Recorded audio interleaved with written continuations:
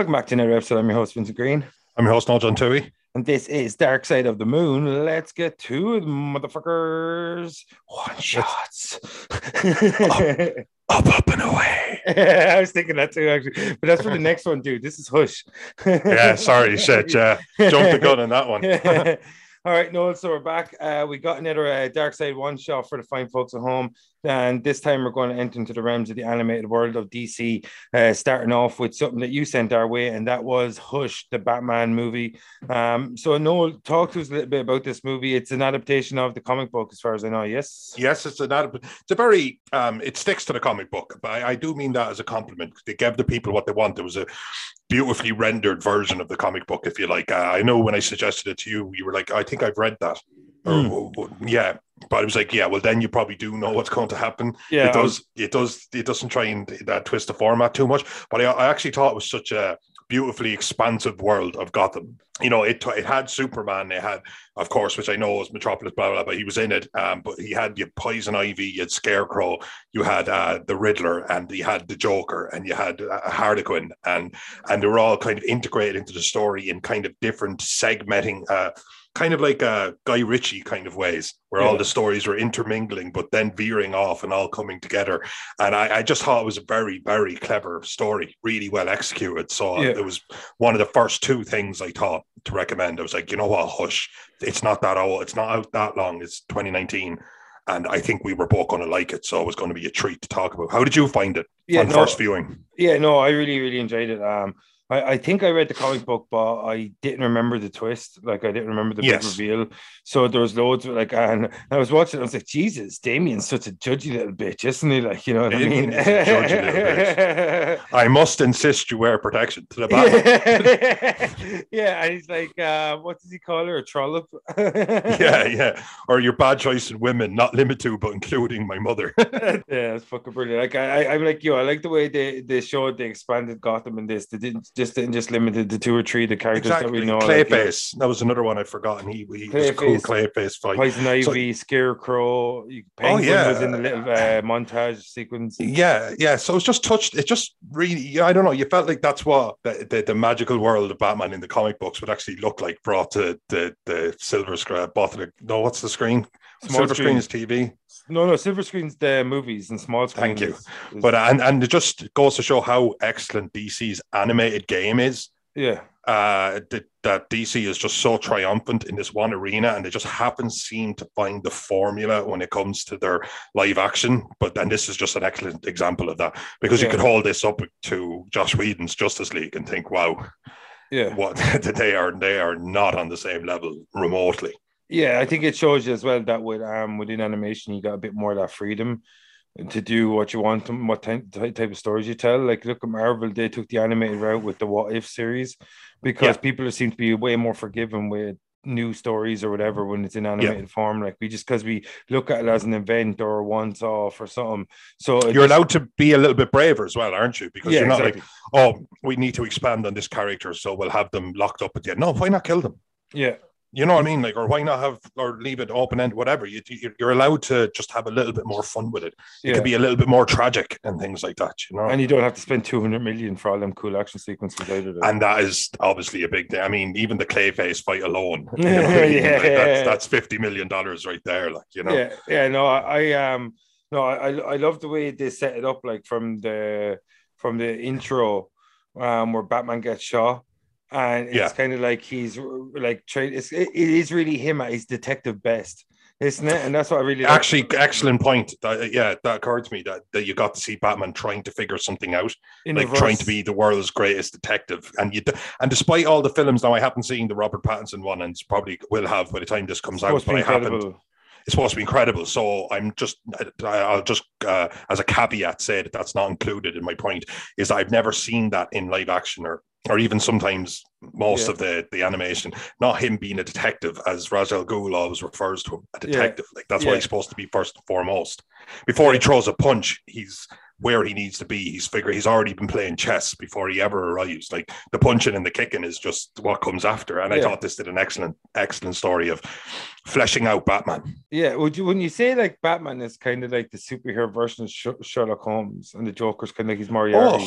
100%. Absolutely. Even when you watched Robert Downey Jr. led Sherlock Holmes, he was a terrific fighter, but he was a genius. Yeah. And even his fighting came from his genius. Yeah, exactly. Yeah, you know what I mean? He wasn't a freestyle boxer. He looked at him and said, body language.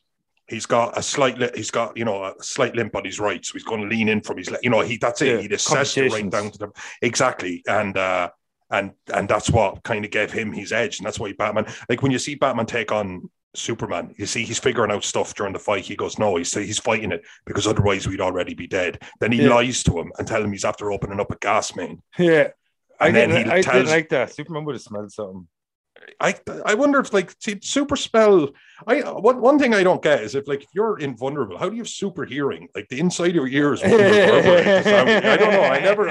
It was always a dark area with Superman. Yeah, I know the way to say gas is odorless, but everything has a tiny odor. We just can't. Well, Superman is supervision. I mean, you've often seen stuff where he's able to. I read a comic where he was able to figure out his own genetic sequencing by looking at his hand. You know what I mean? Like that's how powerful he is. He is like a god. Again, he was under the whatever. We got to see kryptonite brass knuckles. Just shut up. Just shut up and accept it. Just kryptonite knuckles, dude. Yeah. And it was no brass. It was no. Well, that was kind of like brass, and then there was like the daggery bits that were made of kryptonite. So I stand by it. Nah. Nah. And it had that line that was iconic, and it was like deep down, I know Clark's a good guy, and deep down, I know I'm not. Yeah. And then, of course, that was in the comic too, wasn't it? That was in the comic too, iconically. Yeah. And then, of course, he knows ultimately it doesn't matter how many tricks he has, he needs to snap Superman out of it. So he also thinks to kidnap Lois Lane. Yeah. And, you know what I mean? That's just it. He knows it's a fight he can't win, but he can draw it out, and he strategically beats Superman. Yeah. Even though, it wasn't like, Superman versus Darkseid or something where they just punched the shit out of each other, but still, it was excellent. Yeah, it was definitely way better put together between Batman and Superman in this movie than it was in BVS. Massively. Yeah. Massively. The stakes made more sense. Like Superman being under the influence of Poison Ivy. You know what I mean? Like you could have had that thing where even if you didn't have Poison Ivy in BVS, in Batman vs Superman, that you could have easily have had someone controlling him. And to end that fight, you don't have Batman going to go save Martha or some bullshit. You just have Batman ending the control that person has over Superman, and that ends the fight. I've told you about that comic I've seen, and it's Batman about to deliver the death blow to Darkseid, and he's going, just before I die, please save my mother. What's her name? Martha Darkseid, and it's just Batman welling up. It's just... because some things are just so genius that you just watch it. Like I watch Hush and I think, oh my God, I'd never make that film or write that story. It's just great. It's just great, and you recognize it. So, oh God, I mean, first one. But then you see stuff and you think that's so stupid. How would anyone think that's a good idea? Yeah, I find myself in that Venn diagram. I'm a dum dum, but apparently not that much of a dum dum. And I'm not a creative genius, definitely. And that whole what if they've just they realize both their mother's names are Martha? Brilliant, brilliant. Is that is there a name Martha Wayne in the comic books as well? Is it? Yeah, I think it is. Yeah, God, and I think her maiden name was Arkham.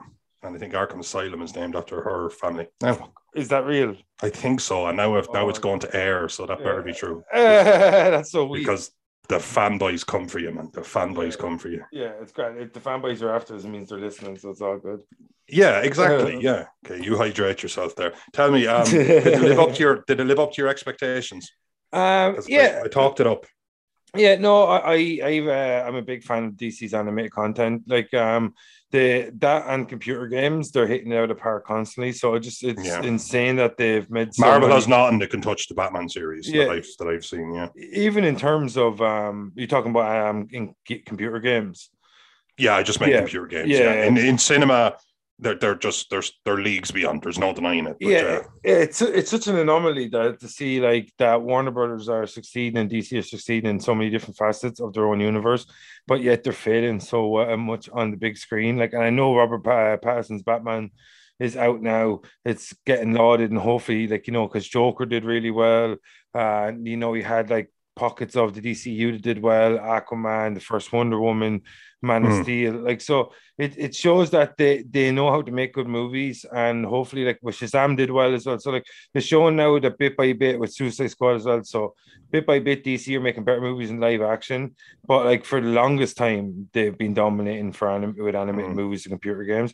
And like, Well, Marvel expands. yeah, Marvel expands, and the computer games you don't necessarily have to.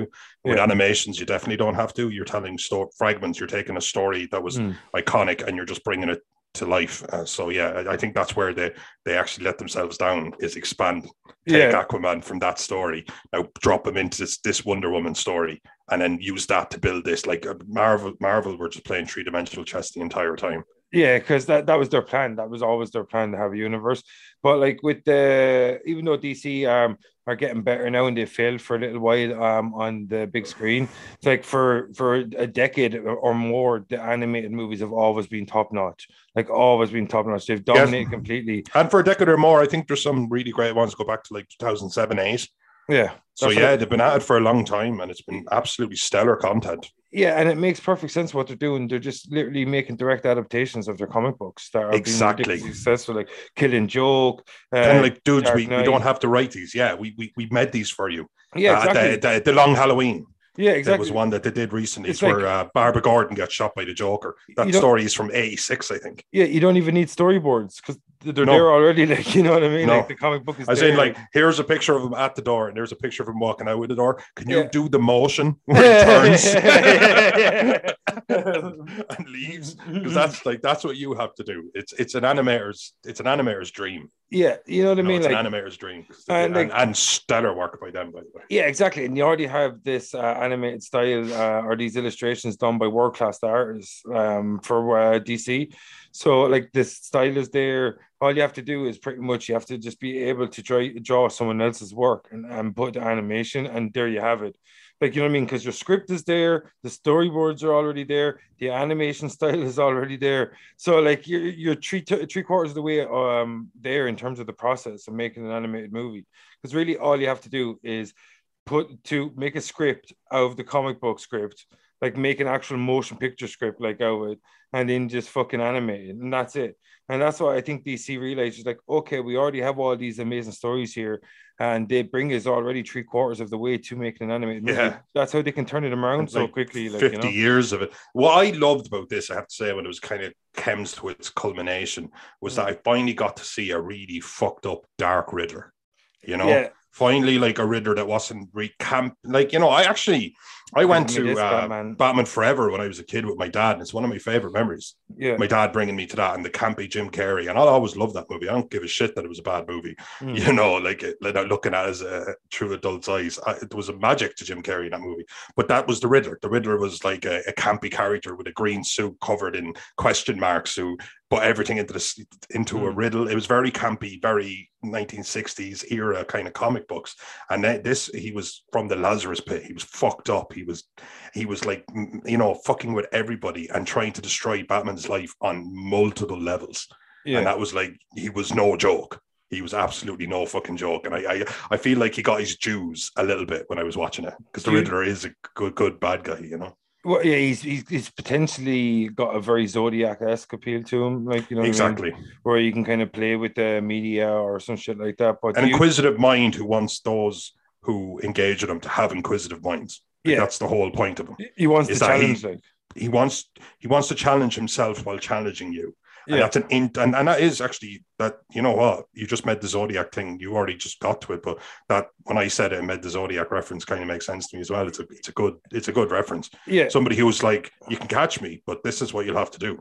Yeah, exactly. Yeah. You have to figure this out before you can catch me. And that fucker was never caught. And the guys who did the Bundys who did everything in their power to just never show up on the radar got caught, and this guy didn't. Yeah, so it's intriguing. Do you think some of the footage we've seen from Paul Dano's interpretation of the Riddler for the upcoming the Batman, do you think that was inspired by the Riddler from Hush with this? I'd say it would have to be. I think he's the type of actor who would take it very seriously, and I think he would have to. Obviously, again, he's not going to look at Batman Forever and take anything from Jim Carrey. Jim Carrey is amazing. Not coming for Jim, but yeah, of course, he would look for the more twisted inversions of him. Yeah. something that could be brought to the screen and not be campy, because that obviously they weren't going it like Zoe Kravitz, Catwoman, and Robert Pattinson, Batman. They seem to have a more dark interpretation, and obviously you're going to have to try and match that energy. So yes. So, but if I used to take a stab at it, I say he watched Hush multiple times, because no, I'm not. I'm not like the treasurer who knows absolutely everything, but it's the best source I can think for the good Riddler. Yeah. Like, that was a great Riddler. That was Riddler at his absolute finest. The big question mark on his head is very similar to the big question mark on the mask in Paul Dano's what we see. And actually just stitched in. So instead of being something like campy, it's a scar, and that's actually just a cool way to go about it, you know? Yeah, exactly. Like, so I hope his name isn't Edward Nygma. Is his name Edward Nygma? I wonder in the new film. It probably will be. Yeah, I don't know. I actually don't know, because I only watched... Enigma is a little, you know. Yeah, I only watched 1 or 2 trailers. I didn't want to know too much about it. I just wanted to get an idea of the style of the movie. Only watched one once. Yeah, the teaser, and once the actual trailer. Yeah, same as. So I know very little. I found out Colin Farrell is playing Penguin.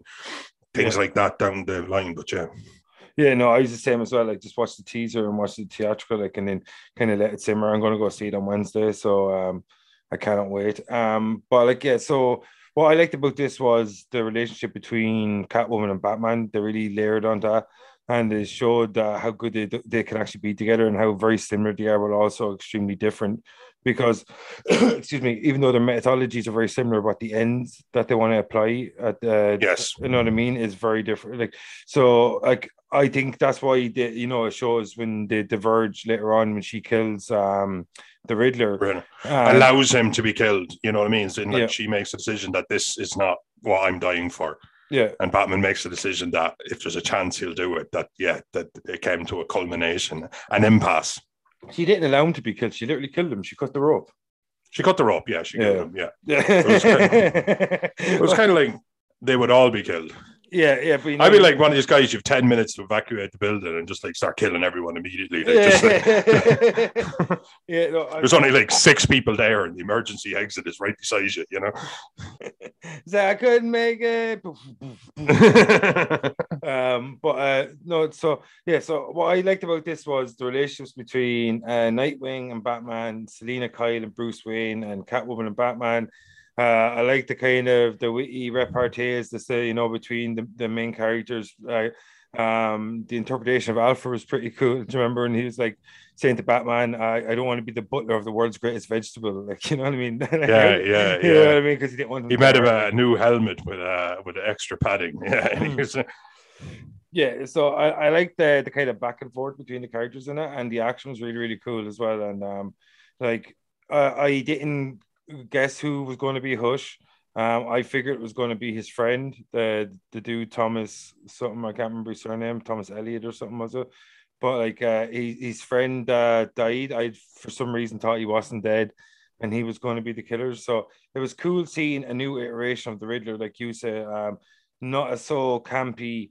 You can really use him, like he can be a secondary tier Joker in a lot of ways if you use him correctly, because he can be very chaotic, and like he can really play a lot of mind games. And as I said, it's very Zodiac-esque, where he could use the media in a way to turn against Batman, do propaganda type things, or there's a lot of different ways you can do it, kind of like the way Heath Ledger's Joker did in the Dark Knight, where he played with the public perception of Batman and kind of started turning Gotham on Batman before he ever really went after Batman. So like that's something that the Riddler can do because of the means he has and the methods he uses. And I'm like you, like, so I wouldn't look at him or view him as a very calm character. I would view him as someone that can be a very serial killer type player, a person that can manipulate public perception of Batman, play with people, like fucking get really to Batman. Like I didn't like the way how he figured out was Bruce Wayne, like some sort of weird fucking fever dream or something.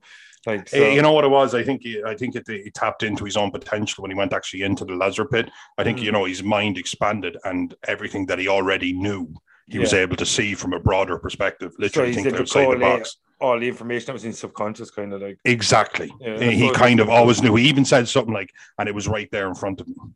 Yeah, do you remember the part where Batman reveals himself to be Bruce Wayne to Selina Kyle? It doesn't change his voice at all. Anything. You know what I mean? He's like, I am Batman. I'm actually, and she's like, oh, let me. I'm not Batman. I'm not the Batman you know. I'm actually Bruce Wayne, the guy you also know particularly well. Yeah, like the guy you were just talking to last night that had the exact Yeah, same voice and exactly. jaw The structure guy and from the body. dinner. Yeah, the Don't exact same worry, thing. I Bruce Wayne will get out of here. It's me, Batman. I met Bruce Wayne on the stairs. He's gone. Yes, Bruce Wayne has fled. I am Batman. What do you mean I sound exactly like Bruce Wayne? It's a very common voice. We both come from the Palisades. It's an area outside of Gotham, you know. You know what I mean? Like, we share a rural ancestry, you know, me and Bruce Wayne. That's all I'm willing to say, you know. Yeah, exactly. So we have the same jawline, the same height, the exact same voice, same build, whatever. No, it's a coinkydink. I'm telling you. Yeah, same face, same bank account. Could you imagine? He's like, I'm the world's greatest detective. If I was Bruce Wayne, I think I'd know about it.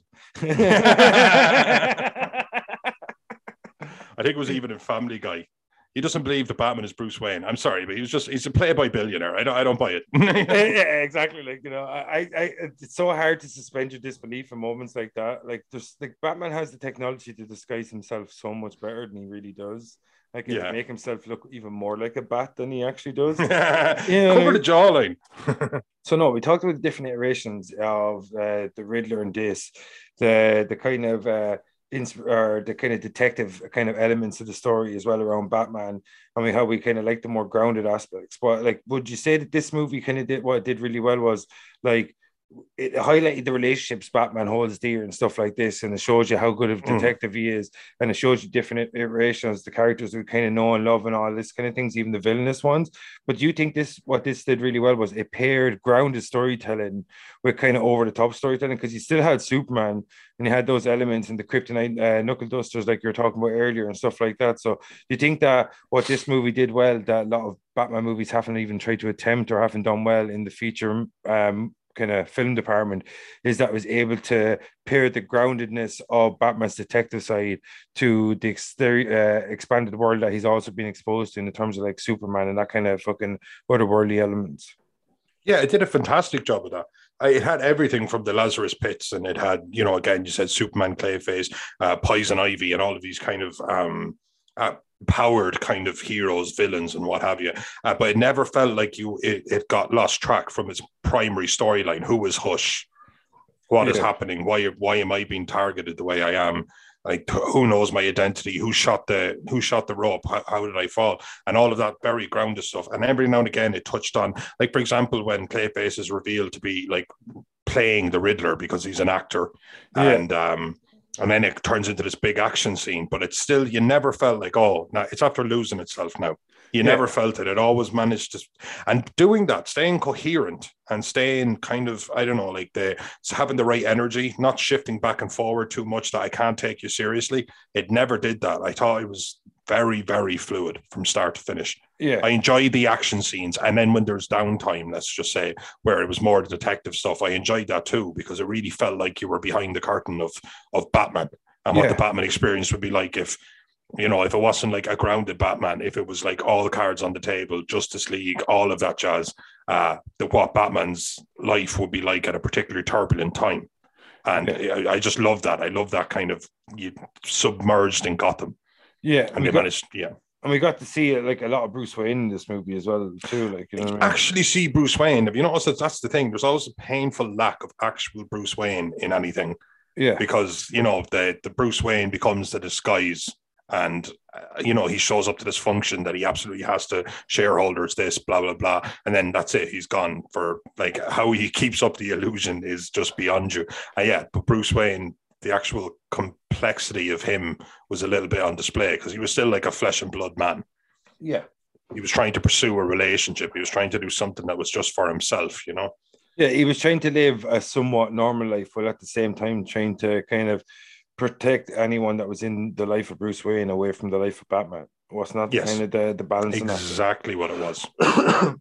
Excuse me. So that's what I liked about this as well. It shows that like Bruce Wayne's not willing to let go, even though you have like Dick Grayson coming up, you have Damian coming up, and he mentions like he's not ready. Like it's like that's the thing about Bruce Wayne, and something that annoyed me about the Dark Knight Rises movies. Like Bruce Wayne never retires. He's not going to retire. Like, he's just going to die. You know what I mean? Like eventually he's going to push himself too far, or he'll be too old to do the thing. Yeah, no, eventually something catches up with him, Father Time or a stray bullet. And that just seems to be the fate. Exactly. And if he's not fighting crime as Batman, he's going to do it as like an Oracle type character like he did in Batman Beyond, where he'll always be involved in one way or the other, like, you know what I mean? So I just think that's what I liked about this, that like it kind of shows the kind of sociopathic nature almost as well of Batman, because you know, he never give up no matter how much damage he's going to take. He's stuck about his mission, he's stuck about his code, and even like to the detriment of his relationship with Catwoman, Selina Kyle, later on, that like he pretty much chose his code over her. And that's what it shows, that like he's done that all his life. He's chosen his code over the people that are closest to him. That's why Dick Grayson became Nightwing and no longer Robin, stuff like this, because Batman's whole tunnel vision, his whole mission in life, has kind of made him close walls to people that he's supposed to care about. And even though he keeps them close, he's constantly pushing them away in favor of his code. So that's what I liked about this movie, that it showed that Batman is inherently damaged, and even though he does fight for the side of good, that Bruce Wayne is oftentimes the one that's really the victim of Batman's crusade, because he's got no life and his life always suffers. So Batman's code can flourish, or he can stick to the code or whatever, his ethos or whatever, you know what I mean? So that's what I liked about this. It shows that oftentimes the detriment of Bruce Wayne really is not his enemies, but it's actually Batman himself, you know? Yeah. I know it was a different film, but there was where he was confronted with Jason Todd, you know, the Red Hood, and he said you wouldn't kill Joker because it was too easy, and he goes, it's not that it's too it's too hard, and he goes, it's not that it's too hard, it would be far too easy. Yeah, it would be far too easy to do what they do. Yeah, you know, and that's kind of the point. You have to be better, and if he ever crossed that line, then in his view he would never be better. So no matter how bad it gets, and that was like, again, that revolving door of Batman. Like, if you had a chance to, if I had a chance to kill Joker, I'd kill him. Yeah, I mean, that's where, I would, especially because if I had a chance Joker. if I had a chance to, and he kills anybody else, that because he's a psychopath, you know what I mean? And As soon as the ethos of Batman is his own downfall, and that's always been true. It's always the case that, like, as soon as you let a psychopath live, if you have the chance to kill him, and as soon as anyone dies from then on, it's your fault. The blood's on your hands. It's simple as that. Like, and that's the major problem with Batman. It's not as a character that, even though he sticks to his code, he's all about, I have to be a symbol, I have to be better than him. But because he doesn't kill his villains, that they constantly come back and kill more and more and more people. So that blood is always on Batman's hands. So he's living in a vicious cycle. And that's what I liked about this kind of movie, that it showed that cycle that Batman is wrapped up in, that he's constantly like the own victim to his own kind of code. And a lot of people are the victims to him trying to be a symbol. And because he's kind of got lost in what made him Batman, he can't let go when he is Batman now. So he's stuck to the things that he chose to be, that made him be Batman. And he's all about justice, you know, that kind of way. Like, so he's all about the symbol of right over wrong, this, like the hard decisions over the easy decisions. And I love that he's stuck in this cycle of the things that made him become Batman. He always holds on to them so dearly that other people suffer because of it, and even innocence. And I love this kind of twisted darkness about Batman. And this movie showed that there's this weird twisted darkness to Batman, that he's stuck in this cycle and he can never get out of it. And sometimes it's not just bad guys to die or get hurt because of it. And I think that's what just fucking makes him such a complicated, interesting character, you know? Agreed. There's it's that kind of code that he needs to live by. And if you don't agree with it, is there something wrong with you, or is there something wrong with him? Yeah, exactly. It's not like he doesn't have a point. It's not like there's some lines that a person just shouldn't cross. But is there not also a point where if somebody crosses that line, especially, like, I have to understand that you live in a world where jail is nothing. You're like, guaranteed escape. You know what I mean? I thought if, somebody got arrested and they're just going to be locked away forever and that's the end of them, then that's a different conversation. But if that's just obviously not on the table, then I would think, like, of course. And that's it. That's the great debate around. That's the great debate. Yeah, it is. And that's why, the Wolverines and the anti-hero, the Venoms, are such kind of refreshing characters quite often, because they don't labor themselves with that. Like, they wouldn't be a danger to you or I, because you or I are not out doing the absolute monstrous things that for them would justify them crossing the line that Batman sees and killing them. Yeah, you know. So, but that's it. Batman's just a complex character, but you kind of wouldn't have him any other way, especially when he's been around for like since what 19. Superman's 39, so I think it's even the 40s. Yeah, so he's been around for like absolutely forever, for more than 90+% of people on this planet. So it's just incredible that they can still keep him so fresh, and change him so much, but sticking true to that original ethos. Yeah. But constantly testing it, or testing the boundaries of whether it's right or wrong. And I love this. I thought this was a real thinker of a film. You know, it really was. It was kind of in the mouth of madness, as opposed to just being a, you know, flying through the sky, Zod versus Superman. Yeah. You know, like a dictator versus somebody who believes in justice. It's not complex. Yeah. This was actually complex. Yeah, because Superman, the issue is with his stories, they're very black and white at times. Except that's what I liked about the DCU. They added a lot of shades of grey to Superman's place in the world. And when you look at Hush, it shows you the grayness of Batman's world, like the fucking ethics that he uses, that even though they seem right sometimes, but when you really kind of dig away at them, you see the inherent flaws to his code and his system of justice. And that's what I love about that like Batman, and I think him as a character himself never tries to pretend he's perfect. And because he's not, he's broken, because he's always suffered from watching his parents die before his eyes. And he's always been a broken human being because of that. And his moral compass, even though it's shifting towards the right direction, it's still damaged. And even though it shifts towards the right direction, his perception of what is right and what is wrong is very different than what a lot of people would perceive to be right and wrong. Like, you know what I mean? For a character that is very grey, his perception of right and wrong is almost very black and white, which makes no sense to his character, because he's trying to hold on to this kind of sense of inherent justice, not the grayness of this world he lives in, you know? Exactly. But you were like, Batman, he's escaped 6 times. He's killed 900 people since you first arrested him. Yeah. Don't you think I want to cross that line? Batman, I really feel like you're not listening to me. Yeah, it's like it'd be too easy. I get it. Like, I do get it. He literally blew up an orphanage. I'd be like, can somebody give Jim Gordon some advanced technology so he can shoot some of these people? Yeah, absolutely. Yeah. That's what I'd be doing if I was Jim Gordon. Like, every time Batman arrests someone and he'd be bringing them to me, and I'd just shoot them in the handcuffs. I would be like, I'd replace his like knockout gas with like cyanide or something like that. He's like, take this, villains, and they all just start to choke to death. Now you're incapacitating, their skin's starting to melt off. Like, I'd imagine it's just some jobbers, like just some guys who are hired to take a bit of jewelry. We're the Schmeagol gang. We're going to get you, Batman. Smash! Don't be afraid to use your nails, girls. And Batman's like, oh, this is a very small child. I'll just incapacitate him. Throws the canister, and it's just like, I imagine it was like a female villain and he uses knockout gas, and you're like, did you just use a knockout gas on that woman? Like, okay, yeah, I feel like you're simplifying things here. What I'm asking is if you either did or did not use a knockout gas on that woman. But so like that's what I liked about this movie, that like it shows us the depth of Batman's rogues gallery, that like someone like Penguin barely showed up in a montage. We got to see Clayface, we got to see Scarecrow, Poison Ivy. Oh, it was the world, man. Yeah, it was Gotham. It was Gotham. You know what I mean? Not just like everyone thinks Gotham, they think Batman, and they're right to, of course, Batman. But when you think Gotham, you think of like this kind of whole system of vigilante justice versus, really organized gangs, like superheroes, but also super villains. Yeah, and like a police department an overburdened police department trying to hold it all together. Like, I love that.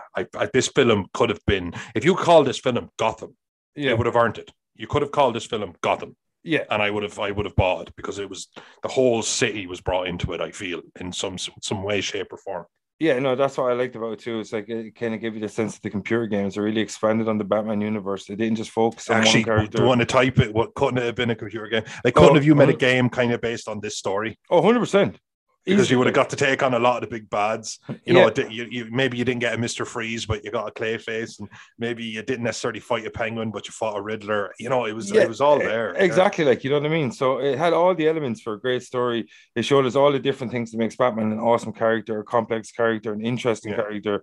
And it showed us the depths of his rogues gallery. It showed us awesome action. It showed us the Riddler in a way that we've never seen before. And like the clips that I've seen from the Robert Pattinson starring the Batman, the one directed by Matt Reeves. And after watching Hush, I can definitely say that they probably watched this movie in the build up. Yeah. And I'm hoping that they take some elements from this movie, because this live action is going to be 3 hours long. I can't wait. I'm all for it.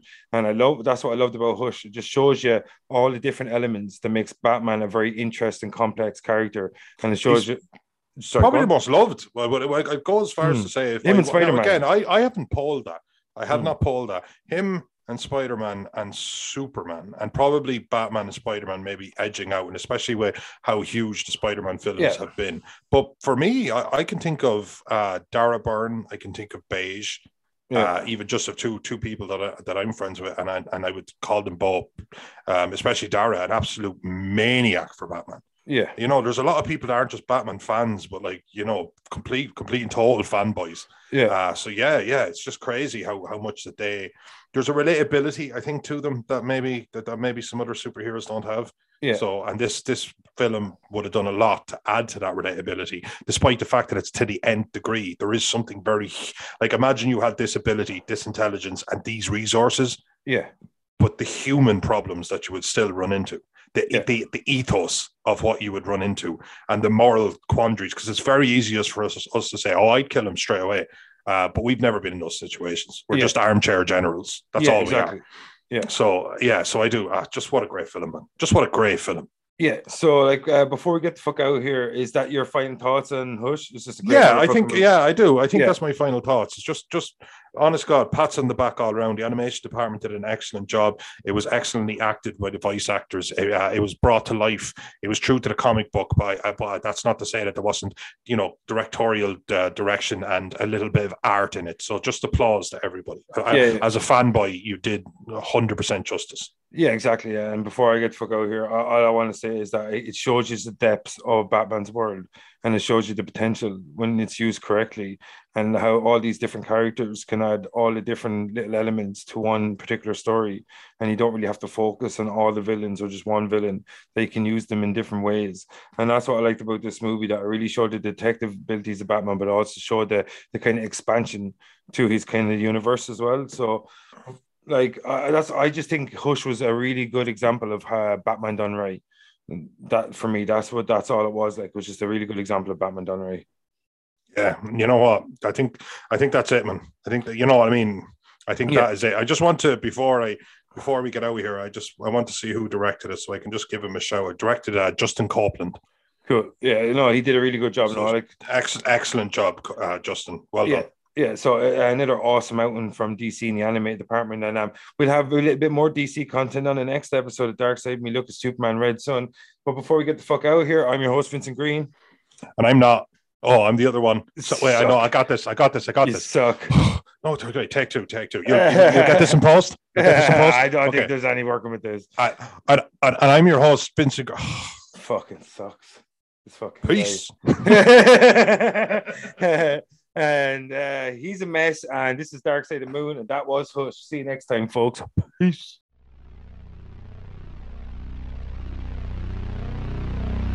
I'm a god, you're a madman. This